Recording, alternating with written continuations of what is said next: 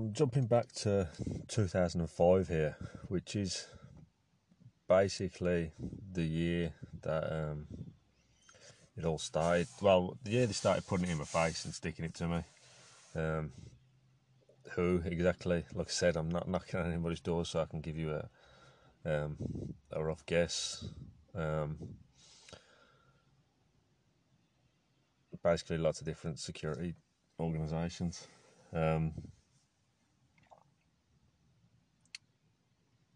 I have to go straight out and say that would I tell you everything about 2005, I came to the conclusion that I think they wanted me to kill myself.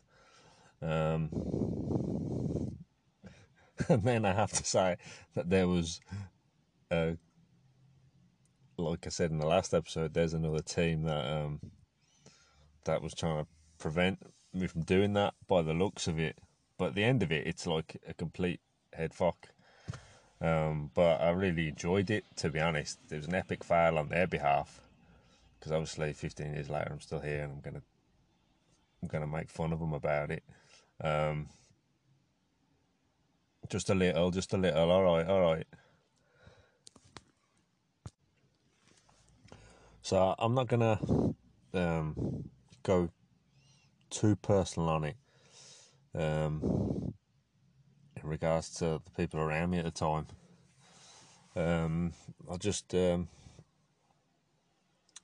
skim over a few incidents and when and where they happened, and then I'll have a think about who gets away with that, or who even dreams about doing stuff like that.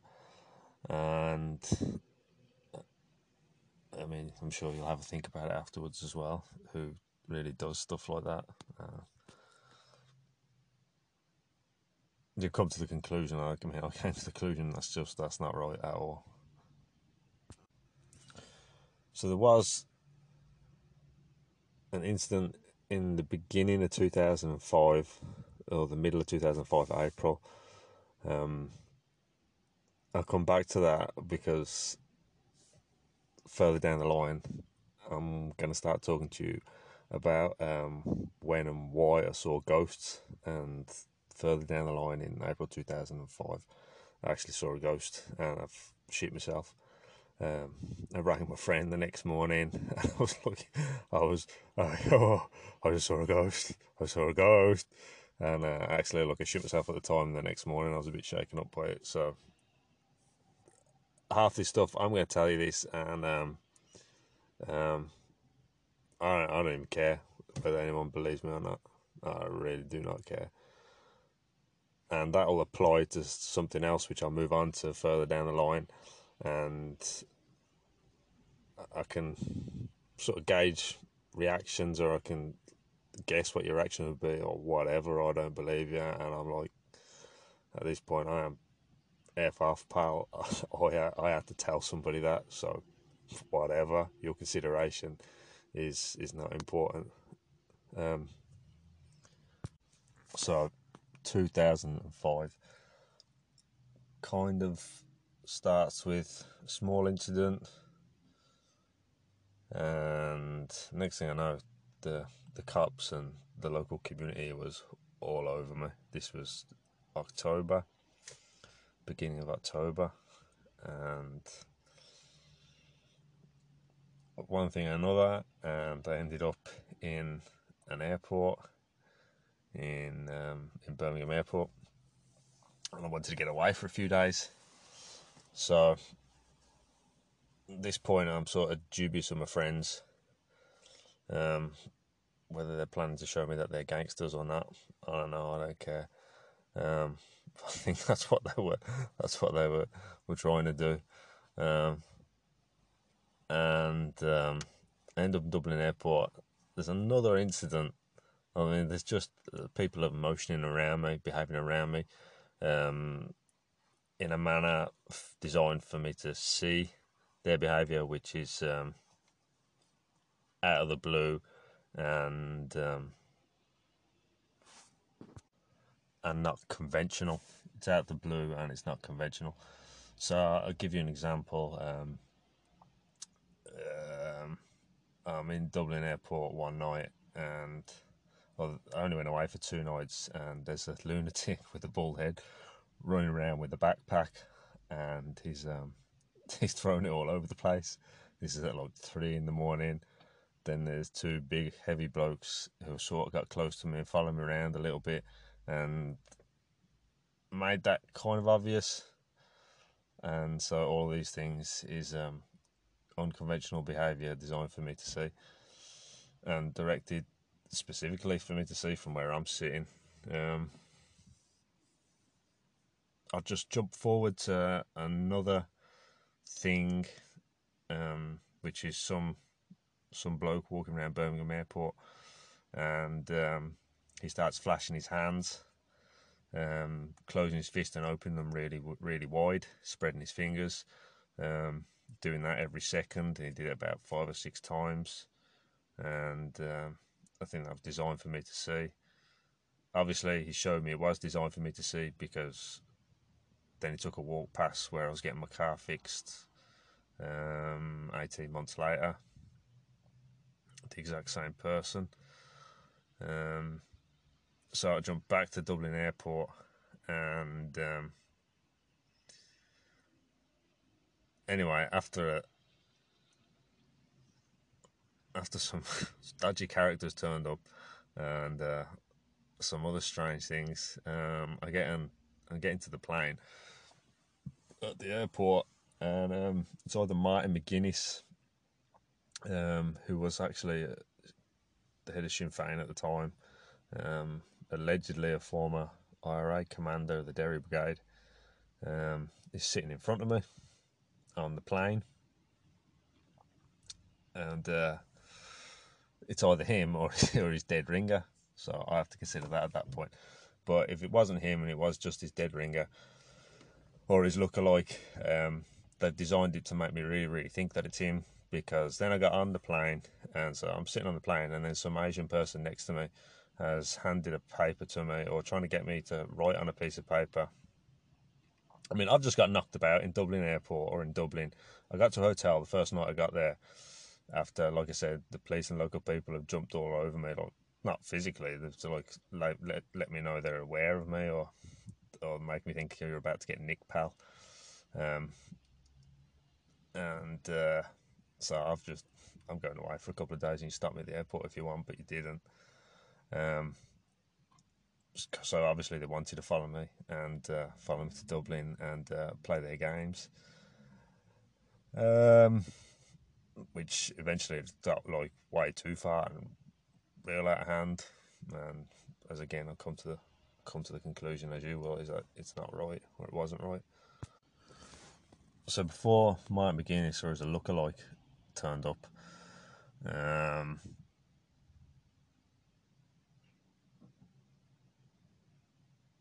I got to the airport in Dublin after getting through Birmingham, and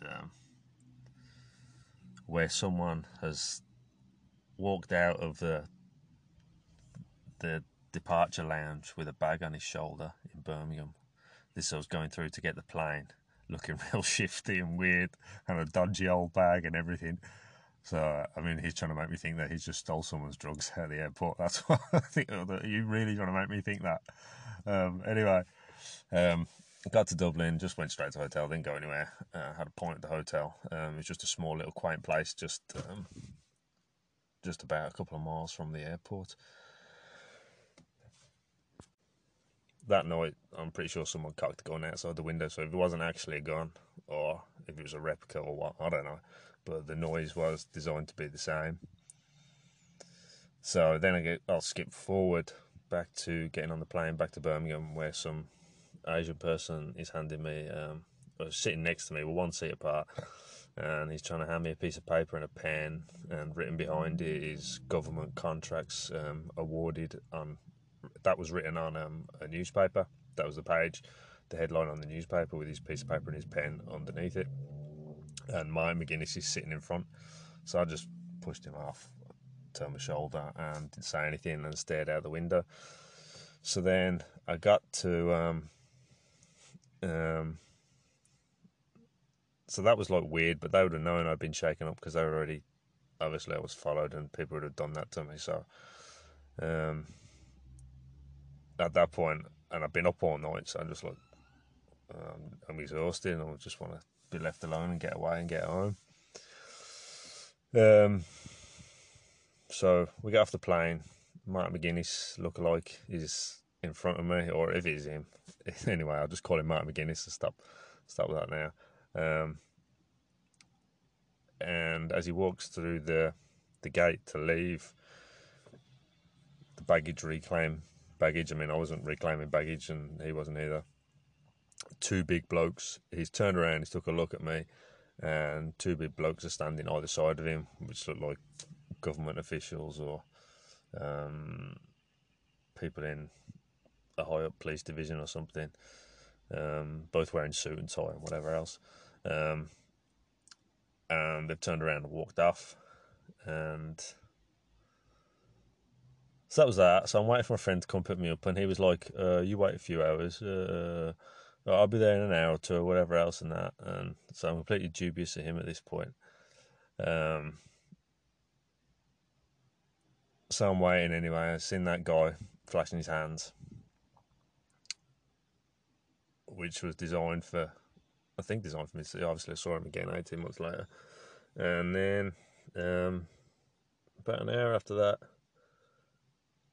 so I went to get a pint anyway. It was about 10 in the morning, which I don't really ever do that, but I felt like I just wanted to have a pint. And so the barman says, "Oh, you're only half full yet," or something like that. So I don't know whether he was asked to antagonise me a little bit or not. I'm not sure. But that's what I sort of started having to consider as I go about my daily life from that point onwards, to be honest.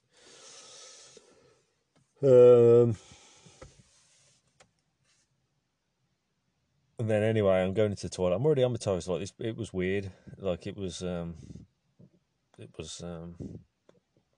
definitely like knocking me about a bit. Like I was for starters like, what the fuck is going on? And there was already an incident a couple of days before where someone had followed me up the motorway, and the police stopped the whole motorway and basically allowed me to drive on once. This person had caught up right by my side. I didn't know them. I knew who they were. I nearly had a run-in with them a few weeks before. I think they were connected to a drug dealer, Ward, who used to play for Birmingham City. But I can't be sure. I mean, but I think that's what I heard. And so that happened a couple of days before. One of my so-called friends, who was dubious of, he'd set that up basically, or motioned me to take a drive somewhere, and then this happened. So I was going to take that drive just because I was curious, because you motioned me to do that. Okay, let's see what's what. And then that was it. So strange things have been happening. I was like, what the fuck is going on here? And then I was on my toes anyway. I knew something was up, so I've gone into the toilet. I've took a real quick squirt, and I'm at the front. I'm back out at the door like really quick, so I knew something was going on. And this bloke is coming, marching into the toilet, all pumped up. He wasn't that big of a bloke. He's probably about the same size as me and same weight and everything. Although I've probably been a little heavier. But he's coming running into the toilet, and he pumped up. You tell like he was maybe going to try and get me when I had my back turned. I was taking a squirt, and but then he seen me. I seen him at the door, so that's how I saw how pumped up he was. He looked like really, really angry, and he had a bit of pace to his walk. And I've got to the front door, and he's like, it startled him. He startled back a little bit.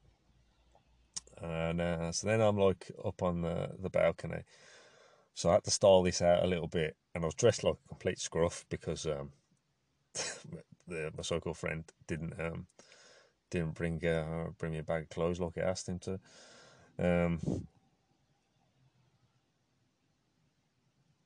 So I'm walking around the balcony then, And I'm like peering my nose, looking down, styling it out like someone just warned me you were going to do that, and where's your help?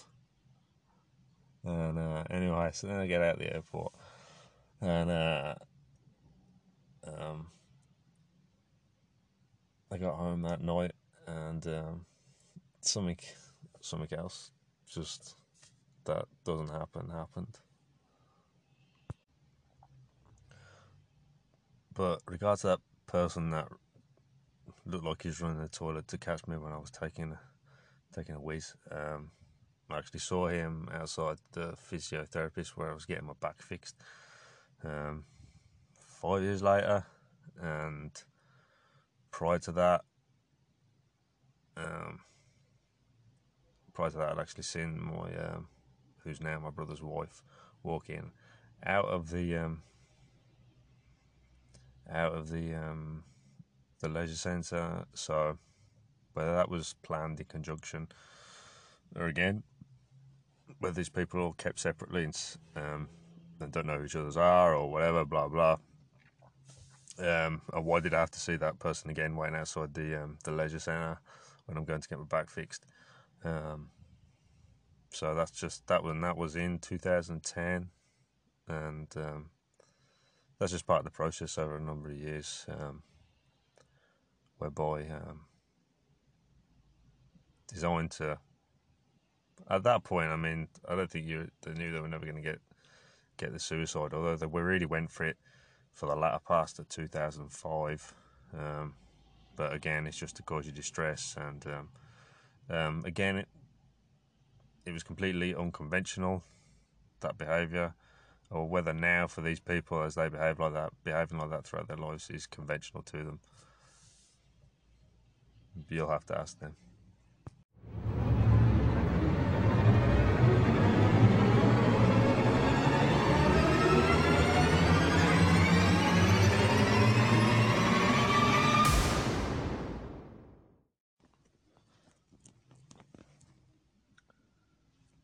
So I get back from Dublin, and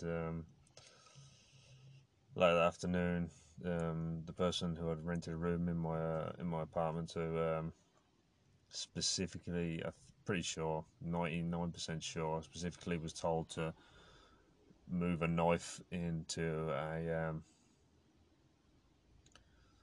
noticeable position, the largest knife available, probably about 14 inches or something. Was actually moved to one side of the counter, which was nowhere near where the knife would be, which would usually be near the sink. On one side of the worktop, I'd leave letters and a small little filing drawer and a red folder, and it was moved and placed on top of the red folder, which is unhygienic to begin with. I mean, if the knife had been used and then left on top of the red folder over where the letters are, well, it was never left there ever again. It was never left there before, so I'd say I'm 99% sure. Whether he was asked to do that specifically or thought of doing that himself, I don't know. Either way, it was designed to put me out. And it did put me out a bit because later that evening, the same so-called friend turns up at my house with a load of letters, a few bits and bobs that I left in his car after he picked me up from the airport and made me wait for a couple of hours.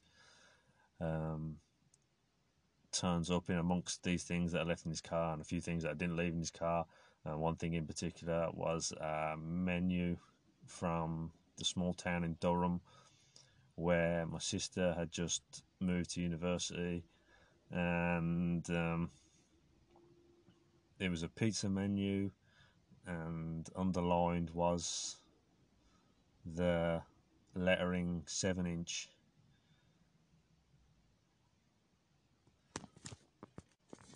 So anyway, I didn't get too bent out of shape. I was trying to take in all the other stuff that just happened, which it was really hard to kind of take it in. Like, you don't realise you've got to process that or take that in. It's just like it's it's a head fuck. At the end of it, like years later, yeah, I really enjoyed it. Or even 1 year later, um, I actually enjoyed it. Um, but it was hard at the time. I struggled on occasions. There was some days where like you'd struggle, like, and then there's some days where I really didn't give a fuck. And then other things come up, but that was in the short term. That was over the next few weeks because then everything progressed a little further. That was in the short term, although that always like really did bother me. But then, I mean, something else came up years later, um, which makes you think, yeah, maybe they did go for the suicide again a few years later. But I get round to that. So let's try and get back. I say I'm really bad for jumping around because I got so many things to consider. I get back to just after that menu. So nothing really happens. Not going to work. Out on the piss a little bit, and sort of wary of everyone at that point, but not making it too obvious. I was just happy to have a few drinks and try and get back to normal a little bit. But then I wasn't doing much. I wasn't too busy with work, and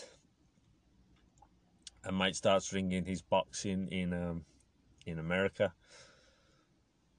and I went up to see a Man United League Cup game actually with my cousin and his mate, and my mate's boxing in America. He was ringing at the time, and he was going to go to Boston. I'd lived in Boston. He was looking for someone's number. So that all came through. I'm just recalling how that all came about at that point. And the end of it, I ended up missing his fight. And actually, I said I wasn't going to go. And then I thought, oh, go on. I'd known him since we were 12 or 13. And we had a few nights out together. We had a holiday together and that. I don't think we really hit it off. But we'd had a good laugh here and there. And I got along probably better with some of his mates than him, but me and him had a laugh here and there. We've known each other since we were kids and that, and came from kind of similar backgrounds. So I thought, at the end of it, I thought, yeah, go on. I wouldn't mind actually like spending. I would actually then I thought, yeah, you know what, I do want to get away, and then I'll be alright with him for a few days, see how it goes and that. I had a few friends from living in Australia for a year from Philadelphia. They were all from Northern Ireland, and I had them that I could go and visit as well. So there was that, and then there was the girls in Boston who we'd stayed with for a week or two. So all in all,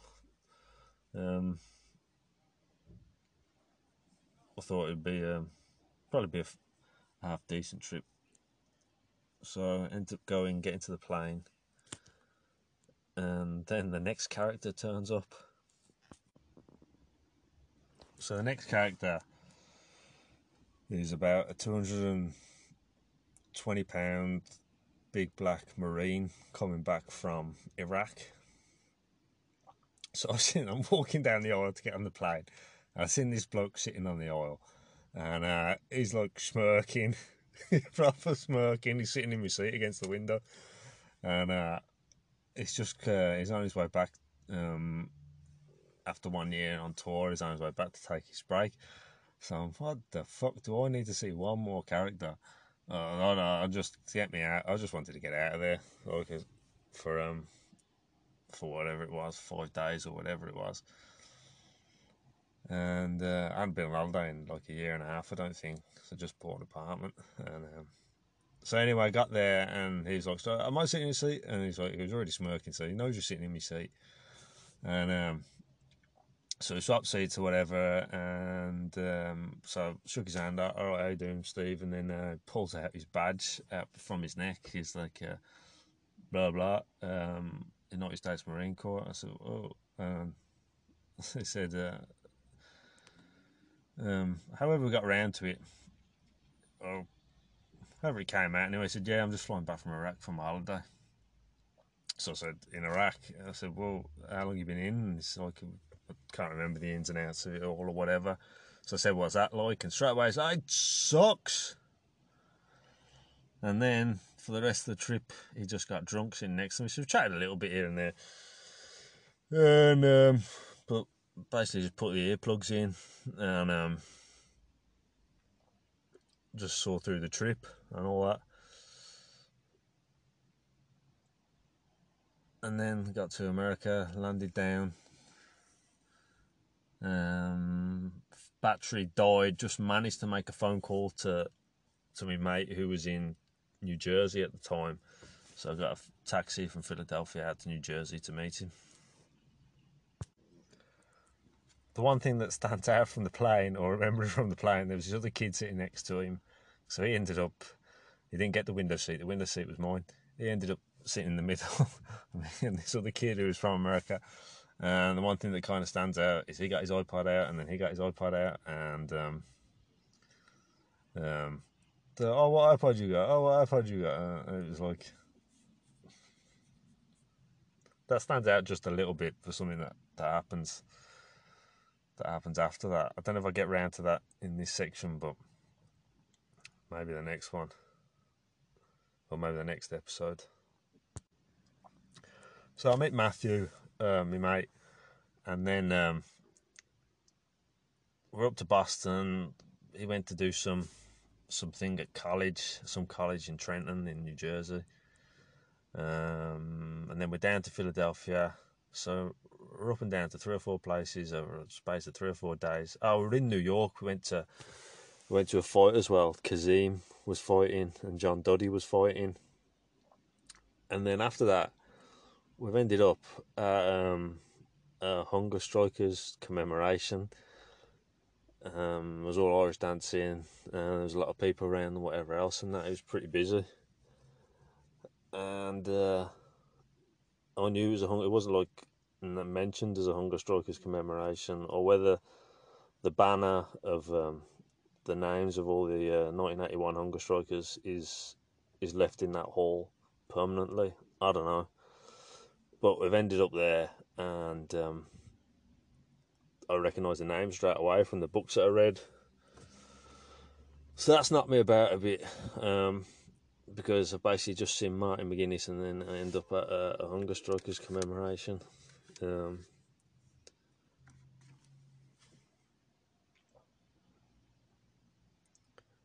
I think I met a Red Indian in a bar down in Boston.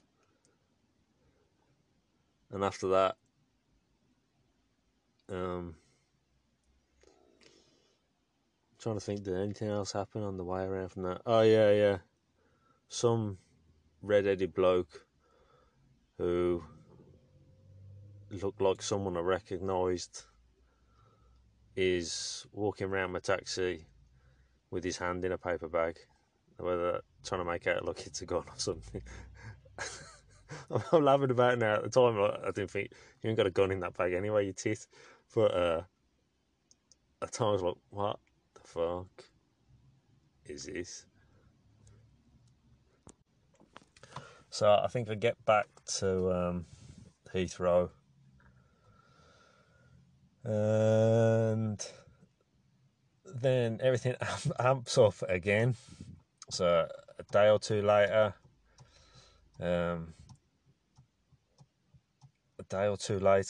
yeah, some other stuff did happen there. That was the first time I saw these stars, and I'm walking down the street with me mate, who I'd known from Australia, and my back was in agony. I don't know whether it was the way I slept or whatever. This was like, I feel my back, like, it was like nearly jerking. I was like having spasms in my back. Actually, I had bad problems when I was in Boston. I think it was from using the stilts plastering. So anyway, however I slept or whatever, and I'm seeing these stars, and I'm telling him, and I think I was getting sick, and this was in the morning, about 11 o'clock, and No, I don't think I got sick, but I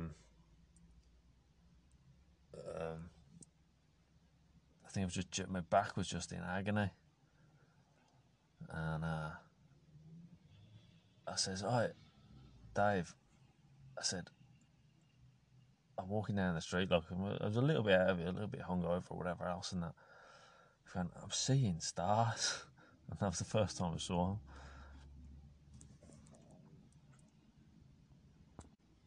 So I got back to Heathrow, made my way home, and what stands out specifically is some person walking around my apartment block, shaved head, and he's wearing a distinct suit and tie. And at that point, I just wanted to get away from everyone, so I was going to Ireland, so I was fucking about. I was a little bit out of it. Started telling them, "I'm going to Africa. See you later. I'm going to build a big mud hut. See you in a bit." Blah. And I was just going straight to Ireland. I just wanted to get away from everyone for a week or two. And I think 5 days after I got back from America, I had to go back to the airport, getting on a plane. The woman at the counter said something really, she said thank you in a really strange way. That got to me a little bit. So I'm getting on a plane.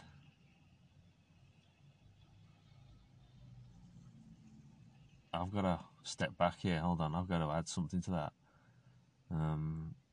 to get to the next point. Yeah, I think I've got to add it here. Hold on.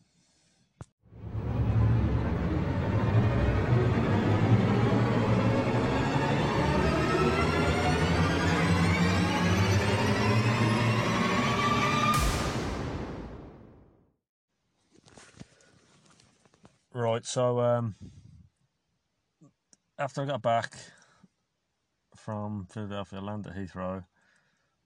I mentioned that person walking around the apartment building that evening, wearing a tie. That's significant. Prior to that, I was walking through Birmingham. Right, all right, hold on. Yeah, I got to throw this in. I was walking through Birmingham and got into Starbucks on the Sunday morning afterwards. Going to Starbucks, going to grab a coffee. I'm in the cafe. So someone, shirt and tie, sitting beside, comes in the queue behind me and shouts out, "Brown's advisor." All right, so there's that. So I just walk off. Actually jumped out of the queue and just left. Well, whatever. Then I'm taking a walk around the city. I'm just sort of coming around by the bull ring, walking down to. I ended up walking down to Digbeth. That was it. I met the two people. They were walking with a pram. They were kind of nice and just being polite, and they wanted to know where the custard factory was. So I said, "I'll walk down there. Here, I'll show you." So I'm walking down, chatting to him, chatting for a minute, and the lady did something strange with the pram when she saw a black bloke walking up through the big, massive black dude walking up through the car park. She put a pram in front of him. So I was like, "What? All right, this is weird again." As if she's going to block him with her baby or something. And so walking down, and I was chatting to him and said, "Oh, we're in the Ministry of Defence." And so walking off, said, "The custard factory's right down there. How long have you been following me?" And he's stuck his head back or whatever. So I mean, I've never met these people before, probably never see him again. So it's not a big deal. I'm going to throw it in after the crap people are giving me. I don't care. I don't see you. I don't know who you are. And so I get round to buy the Dubliner, grab a taxi, and some bloke comes running around the corner like he's just seen a ghost. And I just get in a taxi and leave. And then a couple of days later, after the person wearing his shirt and tie around the building, I'm off to Ireland. Just want to get away from everyone for a week. I was thinking at the time, it ended up being like 3 weeks, I think. I get to Dublin Airport, and I was really pissed off, and I've got to throw this other bit in here now. Hold on, I got to just think this through for a second. I got back home after being in Birmingham Airport. I got back home after being in Birmingham, after the person in Starbucks queue. And so I felt a little pressure there. I just felt a little like a weight come over me, and so I just sat down, and I'm sitting trying to relax. There's something I mentioned there, and I mean that's going to come to the point where I have an episode and we go to the spirit world, but not today. So we'll go to the we'll go to the digital world here. I get home, and so I'm sitting relaxing. I'm looking at my iPad, which is the old third generation iPad, and across the screen, which is the old like black and white screen or grey cream colour background with just black writing on it. There's no pictures, there's nothing else on it. And across my screen comes "We got them, they're all dead." So that was a little bit shocking. So I mean, I'm taking that in here and there. Where you're not taking that in, you just have to just consider that someone's just communicated a message to you on your iPad, which you don't expect to be linked up to anything, because you at that point you didn't connect iPods to. Well, actually, maybe you could connect them to Wi-Fi. I don't know. I wasn't even that much of a tech geek, to be honest with you. I think you used to have to actually hook up your iPod with wires to a computer to download songs. I don't know if you could hook them all up through Wi-Fi at that point in time. I'm not sure, but that's what I saw. So that sunk in over a few days. At one point over the next couple of days, after I got to Dublin Airport, I left my passport on a plane, and I was a little pissed off. So the guard come over, the policeman in Ireland come over, and he like took an abrupt tone with me. Wasn't helpful at all. I took an abrupt tone with me, like as if he knew nothing. After everything that had just happened, and Mike McGuinness turning up, or somebody proposing his lookalike, that annoyed me. So I got a little sharp with him. I half shouted at him, and I told him to go and get my passport. It's in this seat in the pocket at the airport.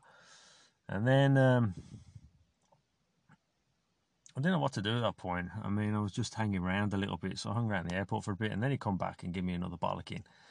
Or tried to get. Well, then he gave me his bollocking, and I just wanted to be left alone. I just needed to get away from where I was, need some space, and need to think.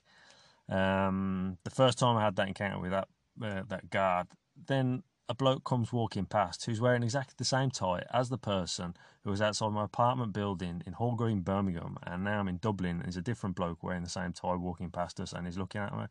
So I've eyeballed him out of it, and I passed Karen at this point. That's when I gave the guard a mouthful. So the guard got his own back at that point. Later in the day, this was at about 10 o'clock at night, so later in the next day, well, I started at the beginning of the day. So I'm at the airport for a few hours. It's the middle of the night, like 4 or 5 or something, or 3 or 4, and I'm on my way down to the bus station in Dublin. Again, I'm at the bus station in Dublin. Some bloke in a grey trench coat, as I've walked down the stairs, goes to the toilet in Dublin, in the bus area station. He's gone right up my ass and fallen, and walked right behind me all the way down to the toilet. So I stopped, turning around. Oi, what are you doing? Why are you following me like that? And he's walked off into a cubicle. So I've gone back up the stairs. Anyway, I've just got out of there. I actually bought a ticket to get on a bus to one place and ended up going to another place. And then here's where the person who's in the tie brigade might have got his own back later in the day. I got to Galway Airport, and on the television screen, there's Tony Blair's on the TV talking, blah, blah. We don't know what this person wants, and he's trying to get the whole Commons laughing or whatever. And flashing across on breaking news is there's an assassination attempt on Gerry Adams, or there's a death threat being given to Gerry Adams or something. So I stood and stared at that for a minute, and so I've had to start processing all of that, and I've just seen Martin McGuinness whatever, that wasn't a coincidence. Ended up at a hall where the Hunger Strikers thing was, where there was a bloke with us called Ron who was something to do with the English cricket team. So, I mean, anyone who spoke to him would have known we were there, and there was the Hunger Strikers banner up, whether it was just for that occasion or whether it's up permanently, I don't know. And then I got these people following me to Dublin. I don't know who they are, so that's why I perhaps say MI5 or MI6 or something, which they could have been on top of me because that Marine turned up, or possibly they requested that Marine to sit there and turn up, just to motion my movements or just to provoke a different reaction from me, or coerce a reaction from me, so that they could actually follow me to another country and do that, which is what I have to consider after everything.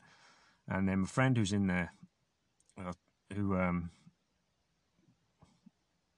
worked there at the time,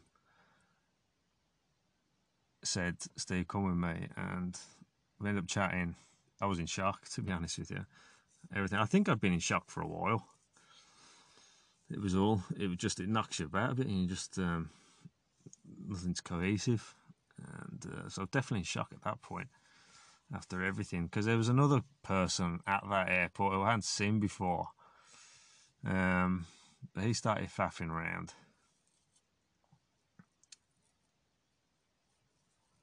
And he said to Steve, go to hospital and just take stock of everything that's just happened. In a roundabout way, that's what he said. And so that's what I did. So then I was in hospital, and just on a ward, actually taking that on. There's a little garden on the ward, so I spent most of my days just walking around the garden and actually taking that in. They've just done that, or possibly coerce my movements. I'm not sure if they know about the thing on the iPad, or if they didn't, or exactly who it was. So I can't be 100% certain exactly who it was. And do they know about it? And if they don't, but that side, that's just caused that event on TV, which was huge at the time, and the impact of the first thing there was huge. But then later over the years, as I've gone about my daily life, there's been more connections to instances and things on television, and possibly do they do that to a number of other people or whatever. But at that time, in those circumstances, in that situation, that was, I think, really, really designed to try and make me suicidal, as if that event was caused because of me, or that event is something to do with you, which would actually put 90% of people in shock, given I was 24 or 25. I just turned 25, I think. And these characters are coming out of nowhere and screwing with you completely.